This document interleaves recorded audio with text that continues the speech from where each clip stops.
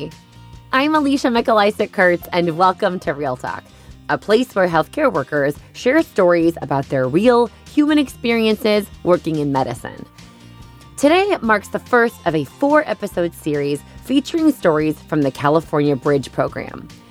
California Bridge is this incredible group of passionate and motivated people who all share this goal to provide access to 24/7 high-quality care in every California health system to people who use drugs. The program launched in 2019 by providing grant funding to 52 California hospitals in order to help them develop these robust medication for addiction treatment, or MAT, programs. Collectively, this has led to addiction treatment for over 10,000 patients in the past year in California alone. Patients who in the past were normally met with judgment and stigma and no good answers by the healthcare system. But because of the work that Bridge has done, instead these patients arrive at our hospitals and they're met with a team equipped and willing to address their substance use as part of their medical problem list, not as a label or character flaw, but as a treatable medical condition, because it is one. Now, in full disclosure, I have had the distinct privilege of serving as a regional director for this program over the past year. So while this does make me more than a little biased about how great the California Bridge program is, I can tell you that I have worked with, I can't even count how many teams before on the local and state and national level, all of whom are trying to get various things done in medicine. Teams that see a gap or a problem and come together to fix it. And in complete sincerity, I have never worked on a team that has the amount of passion and drive and vision for the future as the team at California Bridge. So when they approached me about using Real Talk as a place to tell their story, of course I said yes, because I want the story of this program told. But what I didn't realize was that these stories would actually frame a much larger conversation surrounding substance use in America. On what drives our passion, yes, but also how healthcare alone actually created this super negative typical experience that patients who use drugs have in our hospitals and our clinics. And how we drove not only the widespread use of opioids in this country, but the judgment and the stigma that surrounds it. And how because of that, only we can change it.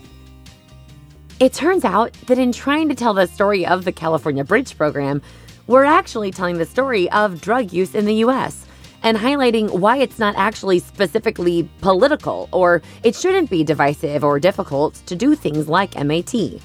Instead, medication for addiction treatment is actually just good medicine, and it's the right thing to do.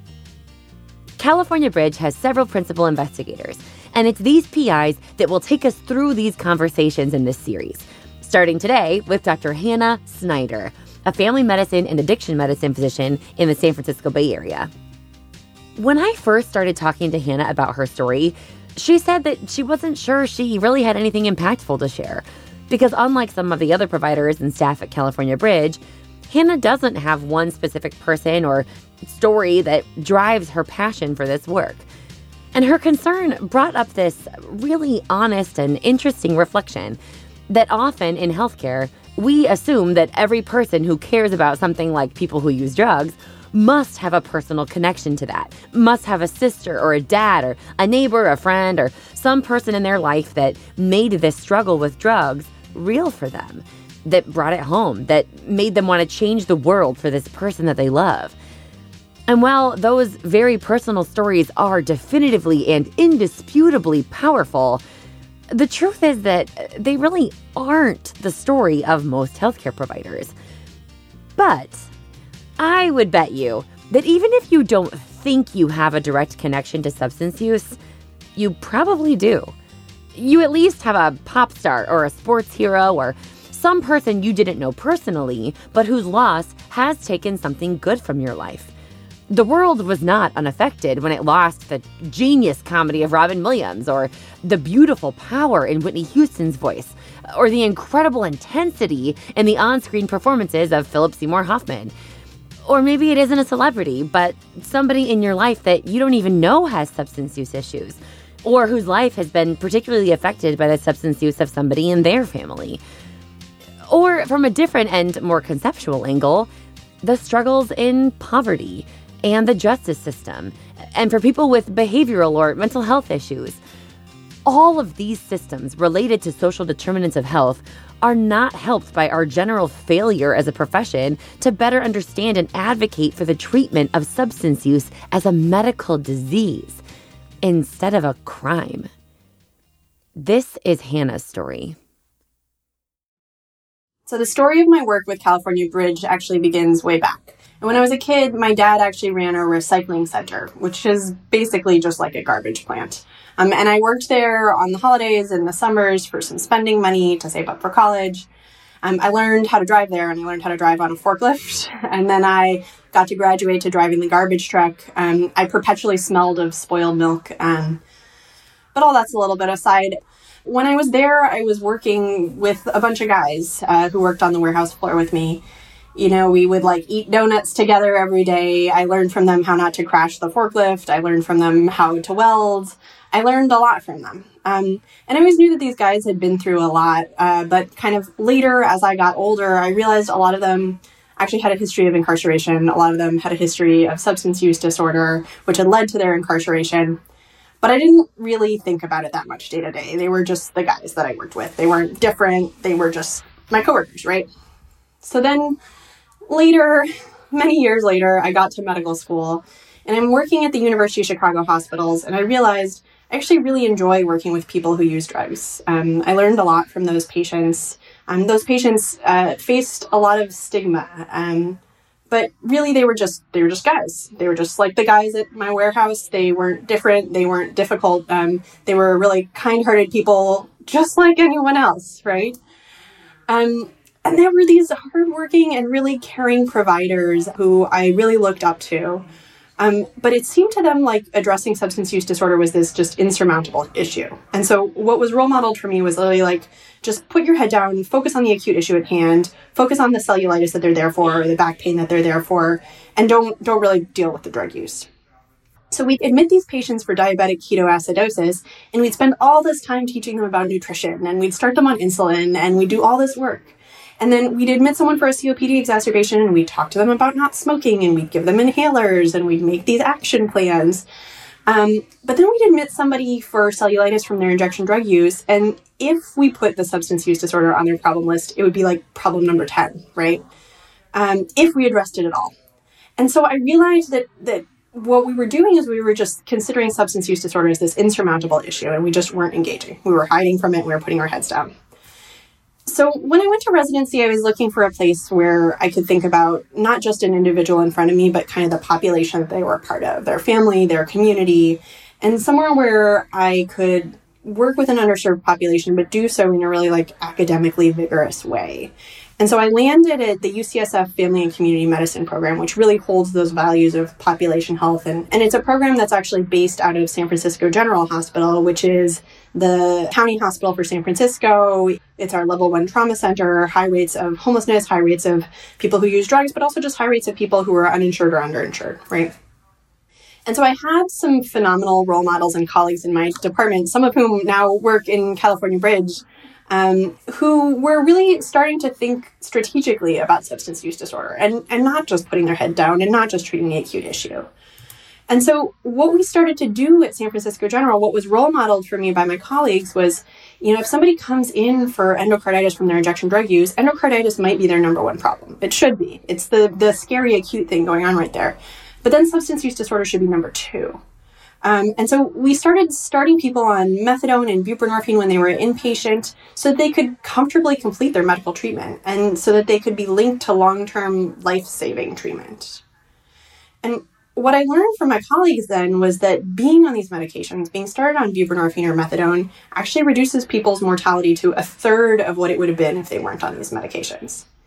And I'm a primary care doctor and an inpatient doctor, and I have to say, there's nothing else that I do that makes that big of an impact on people's mortality. It's crazy. And so what I learned was that actually treating substance use disorder is a totally surmountable issue. This is something that we can treat, and it just makes sense to do so. And it's actually one of the most simple parts of the acute care work that I do. So I ended up doing this fellowship in addiction medicine. And I remember one time I was called to see this patient who I think about as Mr. J. He had bad epidural abscesses, kind of all up and down his spine. And he was incredibly ill. He was septic. He had actually, in the last 2 weeks, presented to 3 different hospitals for this same episode of epidural abscesses. But each time he'd come in, he would be so sick, he'd be so scared, he would get admitted, and then he'd leave after a day or 2 AMA. And then he'd go out in the community and he'd get worse and he'd decompensate and he'd go into another hospital. We've all seen this before, right? We've seen these patients who just can't make it through a hospitalization. So eventually I actually got called to the bedside to see Mr. J. This was his, I think, 4th hospitalization over the course of those couple weeks. And I was called because he was found with some white powder at his bedside, which turned out to be heroin. He said he was thinking about using. And when it was confiscated, he said, look, I have to leave. I got to sign out AMA. And so he was being kind of characterized as different, as difficult, as this was an issue that we couldn't deal with. We can deal with your epidural abscesses, but we can't deal with what you're feeling and the reasons you want to leave AMA. So I went and talked to this guy, and he is in severe opioid withdrawal. He's sick as a dog. He's miserable. He's scared. He really wants treatment. He really wants help. He wants to fix his epidural abscesses, but he can't physically stay with us if he's feeling this sick. So I offered Mr. J some buprenorphine or methadone, and he accepted. And he was so happy to be able to stay. He was so happy to be able to finish his treatment for his epidural abscess. And Mr. J actually had a really long hospitalization, many, many surgeries, IV antibiotics, a prolonged stay at a skilled nursing facility, this 6-week course that he never would have been able to complete if he hadn't had that really simple intervention of the methadone that he chose. So it was a simple intervention. It really just made sense for Mr. J. But it made me realize that the experience that I had of being able to address people's substance use disorder was unique. And there were a ton of patients out there like Mr. J at my hospital, at other hospitals all across the state and all across the country. So I worked together with the California Healthcare Foundation and some other incredibly inspirational providers to start a program that taught hospitalists and obstetricians and anesthesiologists and surgeons at the time, sort of like the inpatient team, to treat people with substance use disorder and to do this simple intervention of buprenorphine or methadone. And we were just piloting it, just pushing it out to these hospitals saying, look, this isn't insurmountable. This isn't tricky. You just start this medication of buprenorphine or methadone. It just makes sense and the patients do better. So that program was actually really successful. We were really excited by what we did. We taught a lot of hospitalists to do this work, and many folks started these medications for patients, but we wanted to do more. So after about a year, I teamed up with this incredible crew of like-minded ED docs who you all will be hearing from across the state. And we formed something that we then called the California Bridge Program, which provides 24/7 access to this evidence-based, compassionate treatment for substance use disorder, no matter where you are in the state. The concept is you should be able to walk into any ED or any hospital or any primary care clinic, honestly, and get immediate access to these life-saving medications.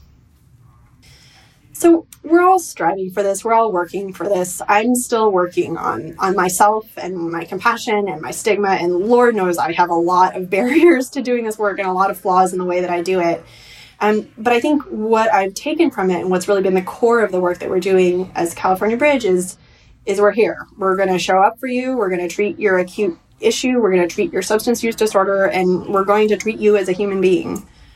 So it just makes me reflect. It makes me feel lucky that I can do something that's this simple, that's starting Mr. J on methadone, and it makes such a huge difference in the course of his care. And it makes me feel lucky that I found this incredible group of colleagues who work together to make sure that guys like Mr. J aren't treated as different or difficult. They're just treated as patients with an acute medical issue and an underlying chronic condition that needs treatment.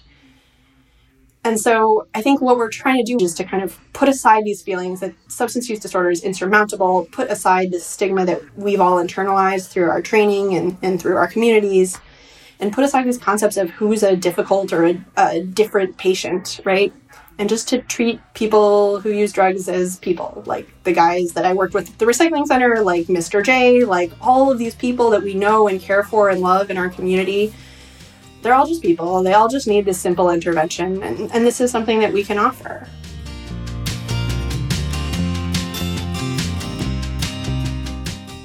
Hannah's story makes it really clear that you don't have to have a specific personal tie to substance use for it to be something that you should care about. The need to better understand and improve addiction care and medicine is not limited to those of us with family who've been taken from us by drugs. If you work in healthcare, you see patients every day whose lives are absolutely affected by substance use. And it's in the embracing of substance use disorder as a chronic medical disease that we as a community can start to actually change outcomes for these patients, and in ways that extend far beyond their physical health. Do you have a personal tie to substance use? Somebody you love or have known whose life was negatively affected by drugs or alcohol or pills?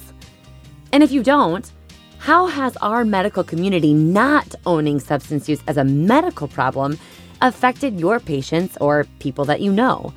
Or maybe athletes or celebrities that you look up to or really like? What could you do to become a better provider for patients who have substance use disorder? And if you're not sure, if I may, I would suggest at a minimum, for doctors and advanced providers out there, go get your DEAX waiver. It's free, and it counts for CME, and it gives you the ability to prescribe patients medication for addiction treatment, like buprenorphine, Suboxone, Subutex, right there from the ED or your OB clinic or your primary doctor's office. It gives you the ability to treat patients with opioid use disorder right now, while they're here in front of you, and not make them wait for a specialist or somebody else to finally get to them. See our show notes from this episode for more information on how to complete that training. And then talk to your group about doing it as a team and learning how to adopt a protocol for starting patients on medication for addiction treatment from your clinic or hospital. And you can get tons more information on how to do that at bridgetotreatment.org. Thank you to Hannah Snyder for sharing her story with us, to the team at California Bridge for improving the care we provide to patients with substance use disorder in our country, and for telling their story through Real Talk, to Marco Gonzalez, our sound engineer, and of course to all of you for listening. I'm Alicia, and this is Real Talk.